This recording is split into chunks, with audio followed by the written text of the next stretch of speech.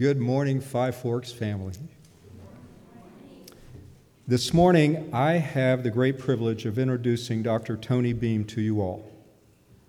As you know, Dr. Beam begins his serving us this morning as our interim pastor. He will be with us in the capacity while we begin the task of selecting a pastor search committee and start the search for our permanent pastor that we believe God has already chosen for us. Pastor Tony is currently the Senior Director of Church and Community Engagement and Public Affairs at North Greenville University. He also serves as the Director for the Office of Public Policy for the South Carolina Baptist Convention, and he hosts his own radio show called Christian Worldview. Pastor Tony has an incredible heart for serving Jesus Christ and a passion for helping and nurturing churches like ours who are in leadership transition. To tell you a bit about him, he's been in ministry for the past 38 years, has served as interim pastor to some 15 different churches over the course of the last 18 years. He and his wife Denise have been married for 42 years. They have 3 children and grandchildren. You have one that just joined your family within the last couple of weeks. November 23rd. Yeah, congratulations. So that makes 9 grandchildren. So that's just awesome. Pastor Tony, we are very excited to be having you join us here at Five Forks. And on behalf of all of us, thank you for agreeing to help us and to lead us as we move forward. We welcome you in the name of Jesus Christ. Thank you, Tom.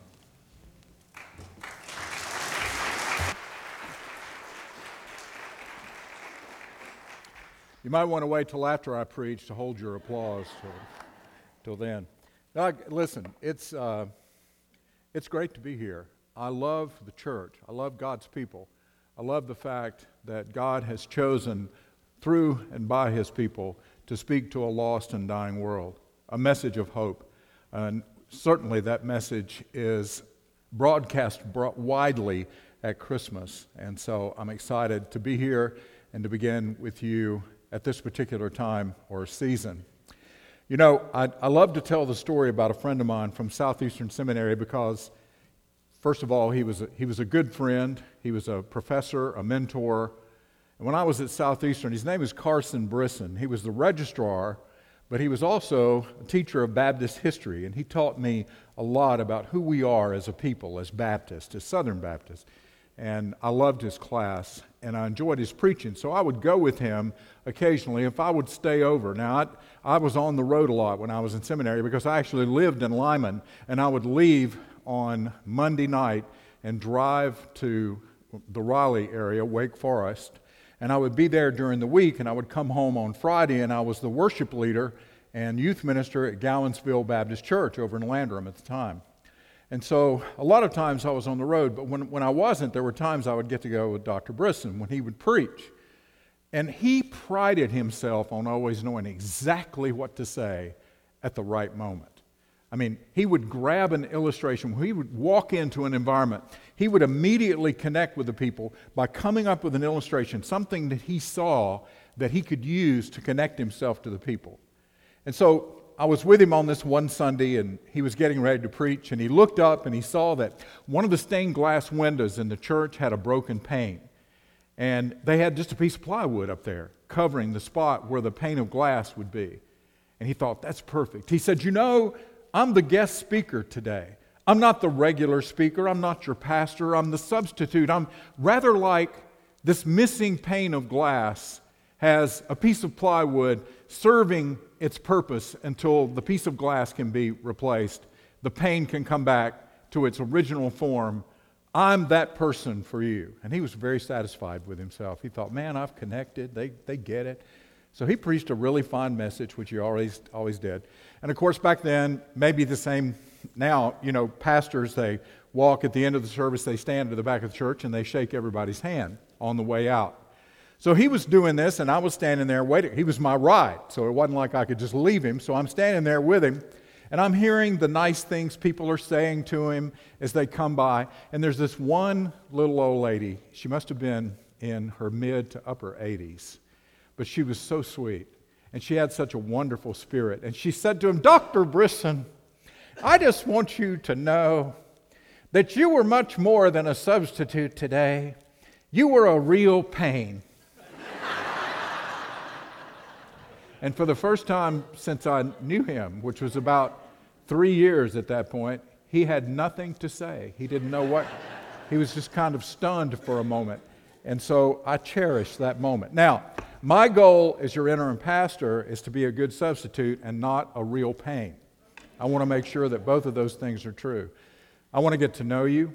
I'm going to preach to you, teach to you, minister with you, because that's what the body of Christ does. I'm looking forward to your Sunday school classes because I decided the best way to get to know you, or one of the ways, is I'm just going to pick a different Sunday school class every week and go in and sit and meet everybody in the class, and we're going to listen to the message to see what God has to say. Now, some people, those of you that are teaching, how many of you teach a Sunday school class? Raise your hand. Okay, just relax. Because immediately I know that he's got all in degrees and he's coming in.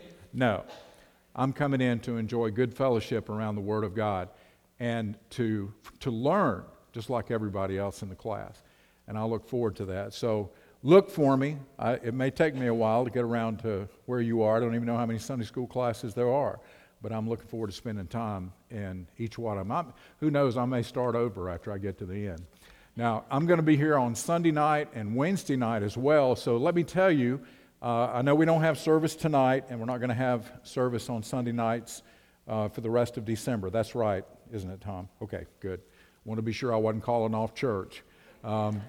So we will begin again in January, and when we do, on Sunday nights, I'm going to begin to walk us through the book of James. It's one of my favorite New Testament books, so you can look forward to a study of the book of James on Sunday night. And on Wednesdays, when we have our prayer time, we're going to focus on prayer. I'll be here on Wednesdays as well.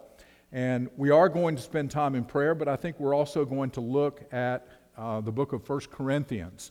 We'll kind of walk through Paul's letters to the church at Corinth. Because as we pray for this world that we live in today, I think we'll find a lot of similarities between the world we're in today and the world of Corinth over 2,000 years ago that Paul had to deal with. And so it'll be a good place for us to be. All right, this morning, though, we're going to be in Matthew. If you'll take your Bible and turn to Matthew chapter 1, we're going to look at verses 18 through 25. Matthew chapter 1, verses 18 through 25. Now, for those of you who like to have the same version of the Bible that the pastor preaches from, if that's something that's important, this is a Bible that I've preached from for 30 years, and it's the New American Standard, so that's the one that I preach from. So if you're looking for that, that's what you'll find. All right, let's stand together. Would you stand with me as we read God's Word together? I love this story because it's the story of Joseph. Notice the Bible says, "Now the birth of Jesus Christ was as follows. When his mother Mary had been betrothed to Joseph before they came together, she was found to be with child by the Holy Spirit. And Joseph, her father, being a righteous man and not wanting to disgrace her, planned to send her away secretly. But when he had considered this, behold, an angel of the Lord appeared to him in a dream, saying, 'Joseph, son of David, do not be afraid to take Mary as your wife, for the child who has been conceived in her is of the Holy Spirit. She will bear a son, and you shall call his name Jesus, for he will save his people from their sins.' Now all this took place to fulfill what was spoken by the Lord through the prophet. Behold, the virgin shall be with child and shall bear a son, and they shall call his name Emmanuel, which translated means God with us. And Joseph awoke from his sleep and did as the angel of the Lord commanded, and took Mary as his wife. But he kept her a virgin until she gave birth to a son, and he called his name Jesus." Thank you. You can be seated. I grew up in the country, and one of the things about growing up in the country is no shoes from May to September. When we got to Memorial Day, the shoes came off. They didn't go back on until after Labor Day. And the other thing about living in the country was some of the best climbing trees in the world. And one of the best was at my grandmother's house. Now, this was a pine tree, and this picture that you're about to see is close. It's not the exact pine tree, but that's really pretty close. That's about what it looked like. And the advantage is that the branches were really close together and they were thick up near the trunk of the tree. And that meant climbing was a breeze. We didn't have any problems. Even my cousin, Frances, who hated climbing, she could climb the tree. And my cousins would come occasionally, and that's what we did. We'd climb the tree. We'd get all the way up in the top. Now, the thing about this is we could survey the area. We could see everything from up there, and if we wanted to hide, we could hide because the branches were so thick in the top that unless you were standing at the base of the tree, you wouldn't know that we were up there. My grandmother figured that out a long time ago, but as we would go and play, one of the games we would play would be to see who would go out the furthest on a limb. In other words, the action took place out there. There wasn't anything happening at the trunk. The trunk was all sappy, and there was really nothing to do except kind of hang on to it. It was secure, but there was no fun. If you wanted to have fun, if you wanted to have a little bit of danger, if you wanted to test your bravery, we tested it by seeing how far out on the limb we would go. Because out there, when the wind would start to blow, man, we'd start to sway. And we'd be going up and down, and we used to call that riding the wind. So I want you to think about this morning, the story of Joseph that we find in Matthew is a story about a man who knows about being out on a limb. Because God was calling him to a place that he could not have imagined. And I want you to see, first of all, that God's ways are often out on a limb. When we look at verse 18, it's packed. Just one verse, but could we get more in there? Is it possible that it could have said more? Look what it says. Now, the birth of Jesus Christ, that's, first of all, as the Son of God, was as follows. When his mother Mary had been betrothed to Joseph, before they came together, that is, before the marriage was consummated, she was found to be with child by the Holy Spirit. Wow. Joseph is sitting up next to a really big fat tree trunk in his life right now. There were 3 stages of marriage in the Jewish culture. You were engaged, then you were betrothed, and then you were wed. And the engagement was usually arranged by the parents. And by the way, sometime when we start talking a little bit about future prophecy, I want to talk about the elements of a Jewish wedding, because when you take a Jewish wedding and you lay it down across prophecy of the second coming of Jesus, actually his first and second coming, you find remarkable parallels. But we'll get into that at another time. But just know that Mary and Joseph had come through the engagement period, and now they were betrothed. Now, once they were betrothed, they had to get divorced if they broke up. It was as if they were married. It's just that the marriage hadn't been consummated. So this was a very critical time in their relationship. Now you can imagine Joseph, he's got his life planned out. Mary was probably 14 years old, maybe 13, but likely 14 years old at this point. Joseph would have been an older man. He could have been as old as 18, 19, possibly 20 years old. And yet, here he's getting ready to marry Mary. He's a carpenter. He's well known in his local town. He's probably going to open up a little carpenter shop and just live the rest of his life in peace, and everything's going to be cool, and it's all going to be nice, and he's going to have a bunch of kids, and he's going to live the life of a typical Jewish man. He is firmly planted up against that tree trunk. And then life throws Joseph an inside curveball at 98 miles an hour. Mary comes home and says, guess what? I'm pregnant. Now, I can't imagine the conversation that took place, okay? I mean, can you imagine Mary telling Joseph? Mary says, Joseph, I'm pregnant. Joseph says, what do you mean you're pregnant? We're just betrothed. We haven't come together. Do you mean, oh, no, Joseph, it's okay. The Holy Spirit came upon me. And what is in me has been created by God. And the baby that I'm carrying is the Son of God. I mean, I can imagine Joseph saying, look, your mother told me that you had problems, but you need to lie down, Mary. Come over here and don't talk anymore till we can get you some help. I mean, we read this story, and we've heard it so many times that sometimes we forget, man, Joseph's crawling out on that limb. In fact, he's not crawling, he's being dragged. Mary's telling him something that's incredible for him to try to actually absorb. But in telling him that, Joseph begins the tension of what happens when life takes a turn that we don't expect. You know, God actually likes to put us in tense situations because everything about life comes down to the decisions that we make about God, about who God is and about who God is going to be in our life. And when change happens, that tension is created. Now, Five Forks has been through a lot of change. There's no question. You've had things go really well for a long number of years, and then you've had kind of a rough patch where it just seems like change is the order of the day. And all of you may feel like you're out on that limb this morning, hanging on for dear life, because there's a windstorm as well as being away from the safety of the tree. But can I tell you something? That may be exactly where God wants you to be. Because when do we listen to Him the most? I think we listen to Him the most when we need Him the most. And that happens when the tension is created between the situation that we think we should have and the situation we find ourselves in. And the situation we find ourselves in is often a place God leads us so He can do something amazing in our life. We need to remember Isaiah 55. It says, "For my thoughts are not your thoughts, neither are your ways my ways, declares the Lord. For as the heavens are higher above the earth, so are my ways higher than your ways, and my thoughts than your thoughts."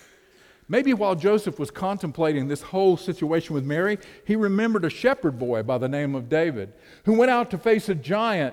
He gave up the traditional artifacts of war and went out with 5 stones and a slingshot because that's what he believed God was calling him to do. Boy, he went out on a limb.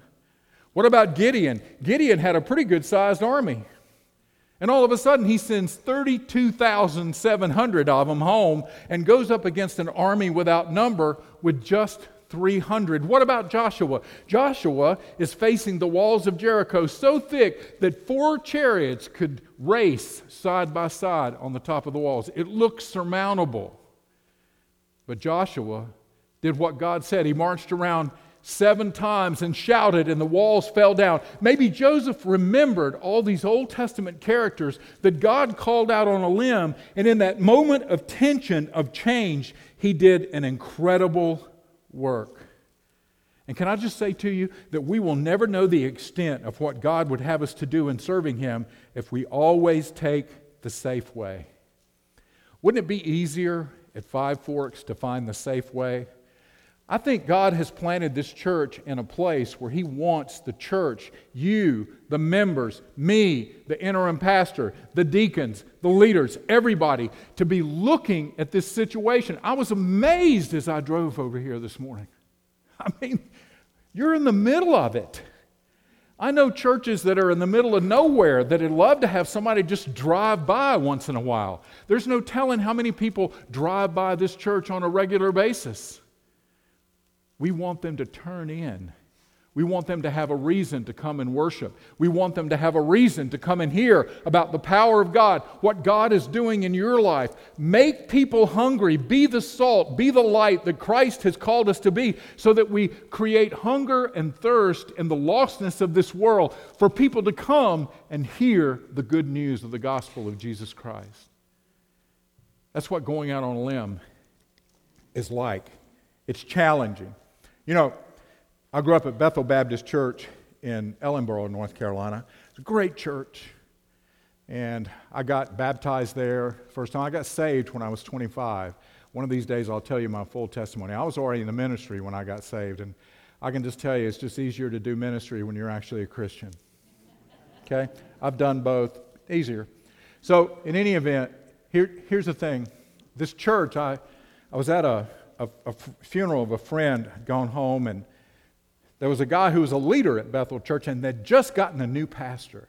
And I was interested to see how things were going. So I asked him, I said, "How's it going with your new pastor?" And they both looked at their shoes, the man and his wife. And I thought, uh-oh. And then when they looked up, they said, well, the wife was the first to speak. She says, "He's a good preacher, but he wants us to," and she looked both ways before she said this. It was almost like, it was crazy. You know how somebody will say, they'll like, she said, "He wants us to do things." And I said, "Really? Like, what kind of things?" Well, talk to people about Jesus. To go out in the community and just do things. And we don't know if we're really comfortable with that or not. And I thought, I just stopped right then and prayed for that pastor. I said, Lord, give him patience, help him to, But I would suggest to you this morning that that's what God calls all of us to do. Come on with Joseph. Listen to the voice of God. Hear the tension that's created. Feel it when God calls us to do great things for His glory. You know what? I want to live in a world where every day we see amazing and incredible things happen because the power of God is at work. I've seen God do that in my life. I bet you've seen Him do it in your life. I bet you've seen Him do it in the life of Five Forks Baptist Church. That's what we want to see. Not the things that can be accomplished when we're up against the safety of the tree trunk, but the things that take place when God shows up and says, hey, I've got a new thing for you. It's going to be a little risky. And by the way, I'm not coming to do a lot of change. I know I'm scaring some of you right now. Because some of you are thinking, he's going to want us to do things. No, look, I'm here to be a minister, to be an encourager, to be your biggest cheerleader as a church because I believe in the church. But I'm also going to encourage you to think about what is it that God would have you to do? Because I've got news for you. God doesn't have to have a pastor for God's people to be the people of God in the community that He's called them to be. It's good. I want him to have a pastor. And listen, the greatest thing I can hear as an interim when I leave is people say something like, boy, we sure did love you, preacher, but we love our new pastor. That tells me that mission accomplished.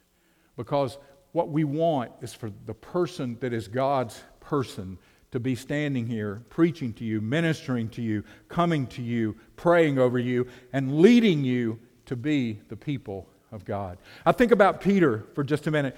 Peter would have missed the greatest catch of his life if he had decided that he wasn't going to listen to the carpenter who was telling him how to fish. He had to be a little bit insulted, right? I mean, Peter's a professional fisherman. And he's fished all night and caught what? Zip, zero, nada. As a fisherman myself, I have fished all night and caught nothing. And believe me, I don't want a dentist showing up to tell me how to fish. And all of a sudden, here comes a carpenter, and he says to Peter, lower your nets on the other side for a catch of fish. And I love Peter's answer. He says, Lord, we've fished all night and didn't catch a thing, but at your word. In other words, crowd, all of you that are listening and watching this, I know this is nuts, but I'm going to do it because this guy said to. So it's on him when my net comes back empty. And by the word of the Lord, he had the greatest catch of his life. Now, how many of you believe, you know the rest of the story, right? Later on, Peter would actually get out of a boat and walk on the water because of his trust in Jesus. He didn't have very much at that point, but later he had a lot of trust in Jesus, enough to step out of the boat. Do you think Peter would have ever stepped out of the boat if he hadn't walked to the other side of the boat first and dropped his nets and seen what the Lord could do? You've seen what God can do. You know what the Lord can do when He shows up in your life, how He's blessed you. I look at my life. I'm in an incredible place. I just turned 65. I got my Medicare card in the mail. People have stopped asking me if I qualify for the senior discount. Kind of aggravates me. The drive-through people that call you honey. What can I do for you, honey? I'd like a sausage and egg biscuit, please. Well, I'll give you the senior discount. She can't even see me. Somehow she knows. But I've learned that every stage of life is a blessing. I mean, my goodness, here I am with the wife of my life that I love passionately for 42 years, and we've got 3 children that love Jesus, and they're teaching our 9 grandchildren to love Jesus. Man, what have I got to complain about? I've seen the blessings of God. I know what the power looks like, and I want to see it in my life manifested in the world for the people who need to hear the gospel. Second thing I want us to see, God's will sometimes takes us out on a limb. Now, if you look in verse 19, you notice Joseph And Joseph, her husband, being a righteous man, not wanting to disgrace her, planned to send her away secretly. So Joseph's thinking about God's way is going to be different than his plan for life. But now he's got to make the decision. I know what God's way is. Now am I going to do God's will? Because it's one thing to know what God wants us to do. It's another thing to be willing to do it. Notice he's a righteous man, but it was not the cold righteousness of the Pharisees. Can I just tell you something? I'm a fundamentalist who wants to put the fun back in fundamentalism. Because here's what I mean by that. I mean, if you ask me, do I believe in the virgin birth? Do I believe in the inerrancy of the Word of God? Do I believe in the blood atonement of Jesus Christ? Do I believe in His bodily resurrection? Do I believe that He's coming again someday to take us all to heaven? Check, check, check, check, check. I believe all those things with all my heart. But I also believe that God is a God of grace and mercy and love. And what Joseph did, rather, he could have had Mary stoned.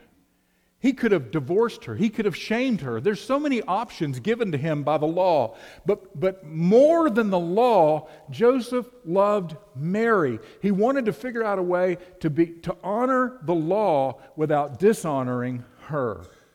Boy, do we need a big dose of that in the world today. We need to find the path to be obedient to God without losing the love that we have for the people that God has created. You know, I just don't believe we can reach people if we're yelling at them.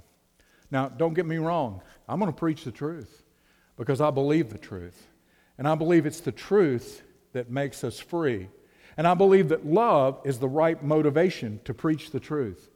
I had somebody tell me one time, he said, you know, you're just a hater. You hate gay people, don't you? Because of what you say about them. You must hate them.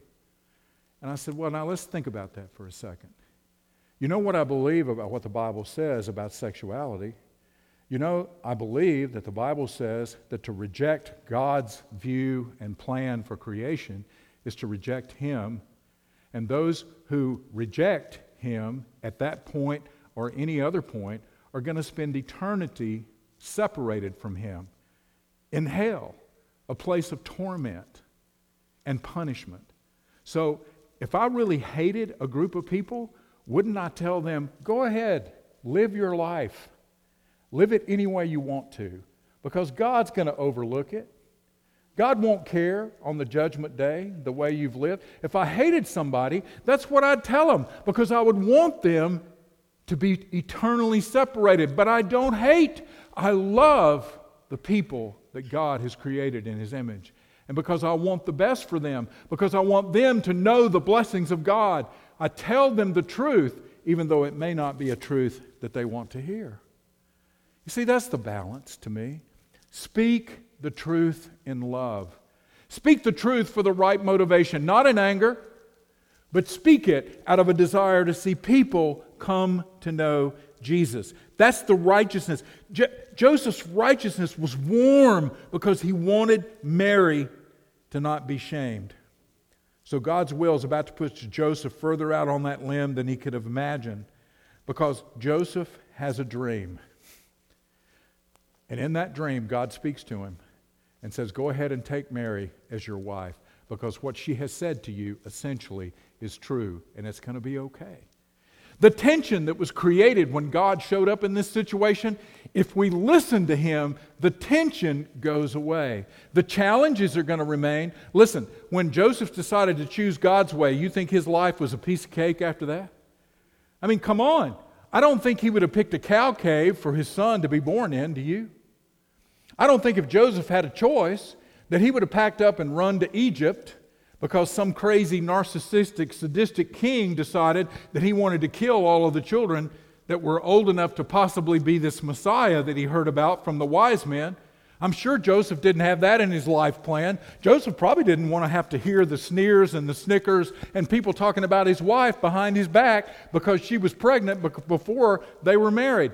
That's probably not the path Joseph would have chosen. But I promise you this, the minute he looked down into the face of the Son of God, all of that became secondary. And the blessing of God staring him in the face made it all worthwhile. Can I just say something to you this morning? Whatever you're dealing with that is creating tension in your life right now, God is moving you toward a resolution, if you will call on Him, that will bless you beyond your wildest imagination. Joseph became the earthly father of the Son of God. Now, he was not the father of the Son of God. He was Mary's husband, but he was a son of David, and so the line continued because of Joseph. What a blessing! What a wonderful thing that God was doing. And Joseph had to endure some stuff, but I guarantee he would never turn back. Proverbs 3:5-6, trust in the Lord with all your heart.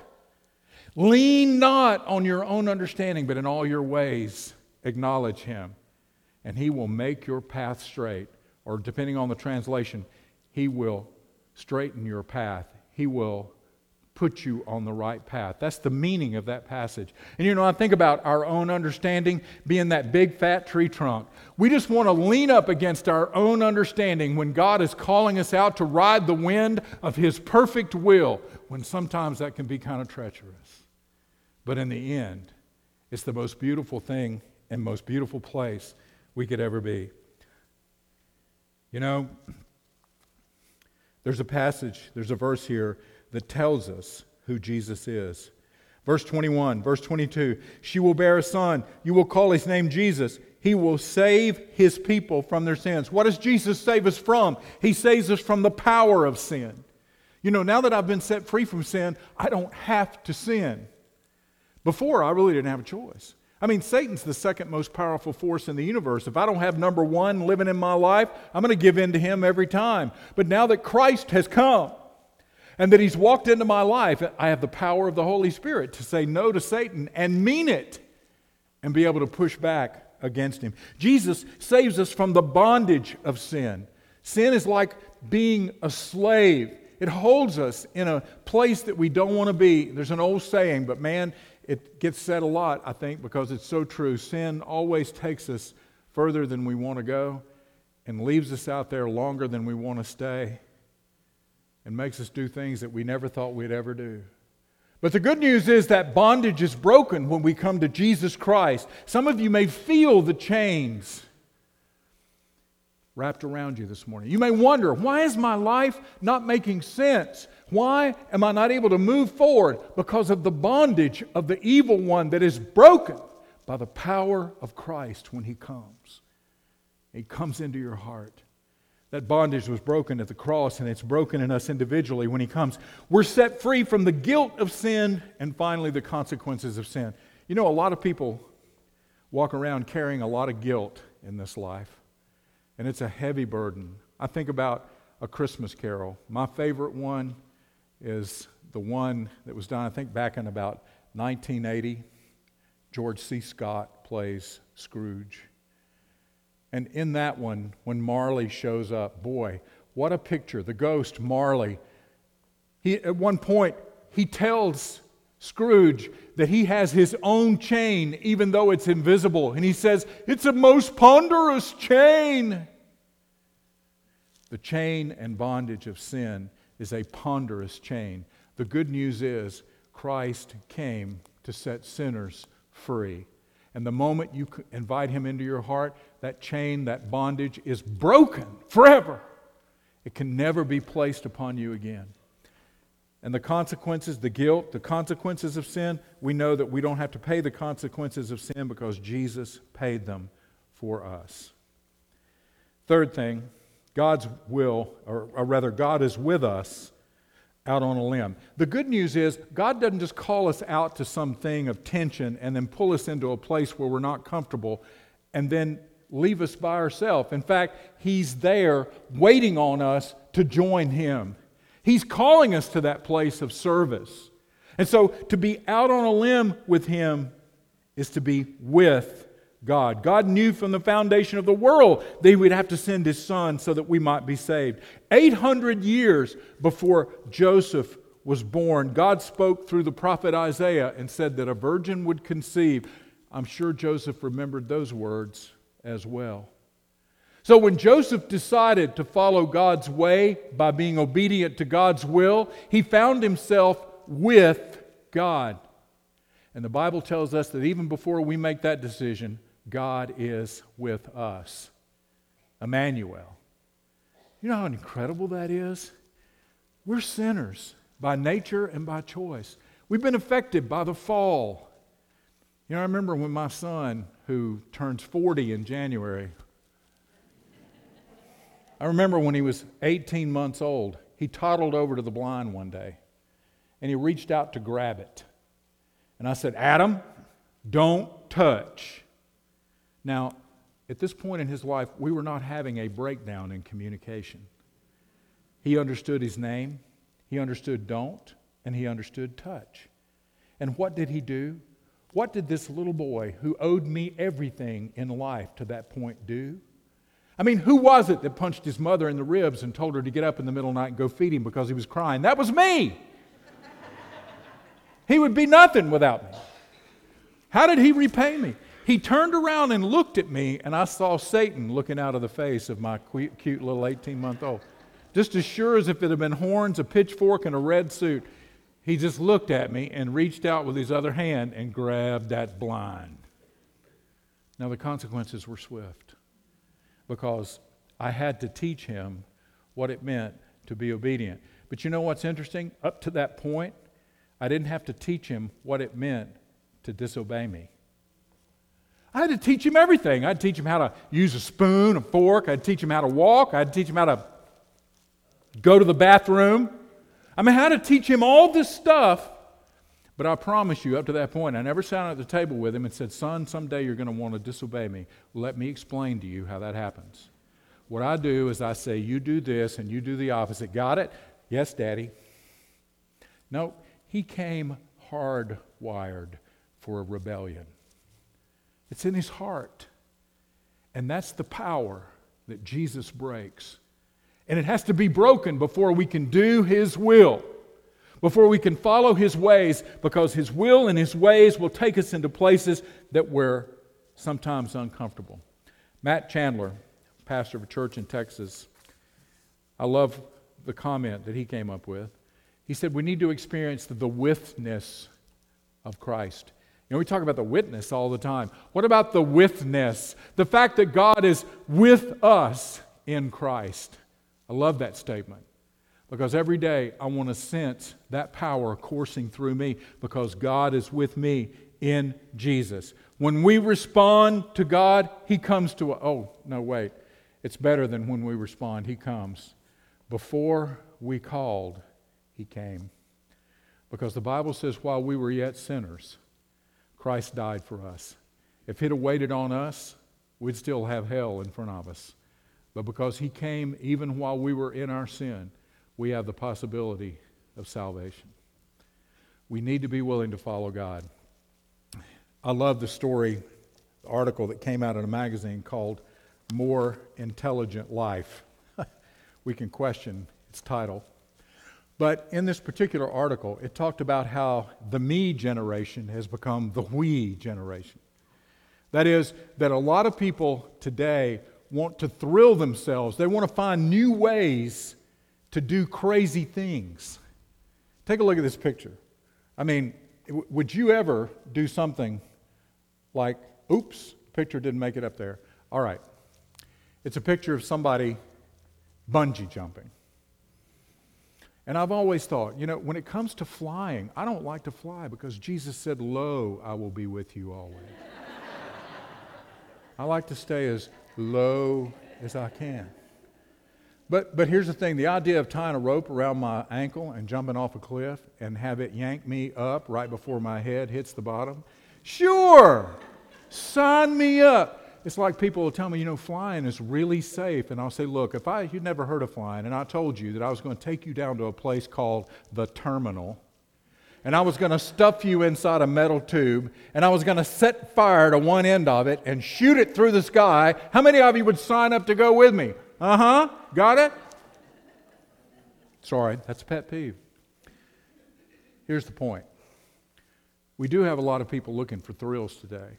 Why? Well, mainly because, can I walk down here without the sound system blowing up? Okay. Mainly because we live sedentary lives, because we get satisfied in our life. We find that place of complacency where we just want to stay and be comfortable. And the fact is that God has called us to a place of service that always creates a moment of tension, that is always resolved by the power of God being put on display, first in us as He changes us from the inside out, and then that same power is manifested to a lost world where we go out and share and witness to people that don't get it. We go out and tell them what it is that they need most, what they're looking for. The world is crazy. Can I get an amen? Amen. We got a culture that's so goofy. I mean, I'm astounded sometimes. If you want to hear me talk about it in detail, tune into the radio show. I talk about it for 2 hours every morning.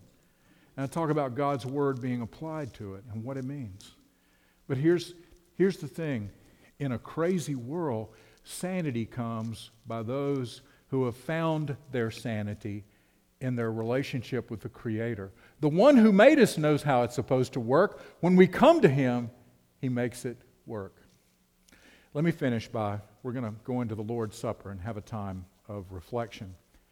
You know, I love Christmas and I love Easter. A lot of people talk about the bookends of history being the creation and the second coming. In Genesis, we find in the beginning God created the heavens and the earth. In Revelation, we find He came, the Son of God descends from heaven with a shout and the trumpet of the archangel. Okay? And we kind of think those are the bookends of history. Well, yes, those are the bookends of human history. But the bookends of salvation in eternity are the incarnation, the birth of Jesus, and the death and resurrection of Jesus. And today, we're going to talk about both. Why? Because one points to the other. He came to be Emmanuel, God with us. He came to save. The moment He was born, we found out how He was going to save us. We found out in His life, as we looked at it, that it was going to require the perfect sinless sacrifice. And here we are on the other side of the door being open for eternity. And today we have the opportunity to celebrate that sacrifice, to remember it, to take it seriously, and to think, to participate with the body, the broken body, and the blood of Jesus, not in a literal way like some would say, but in a symbolic way that reminds us that the broken body and the blood of Jesus was necessary for us to experience salvation. In Matthew, He came. In John, He died and was resurrected. In Acts, Paul tells us that we're to remember that, and so we do in this moment. I'm going to ask for the deacons to come forward as we pray. Father God, in this moment, I come to You in the name of Jesus, our Savior, and I thank You that we, in the world that we live in today, can hear Your voice at a point that we can pull ourselves away from the comfort zone that we find ourselves in. We can experience this tension of the way our life is, knowing the way it should be, and that Lord would be willing to go out where You're at work. And Lord, in this moment, we celebrate and remember the reason that that's possible. If You had come, we could not know salvation. But You came and You died and You rose. And so Your broken body and Your shed blood opens the door to eternity for us. Thank You for that. In Jesus' name, amen.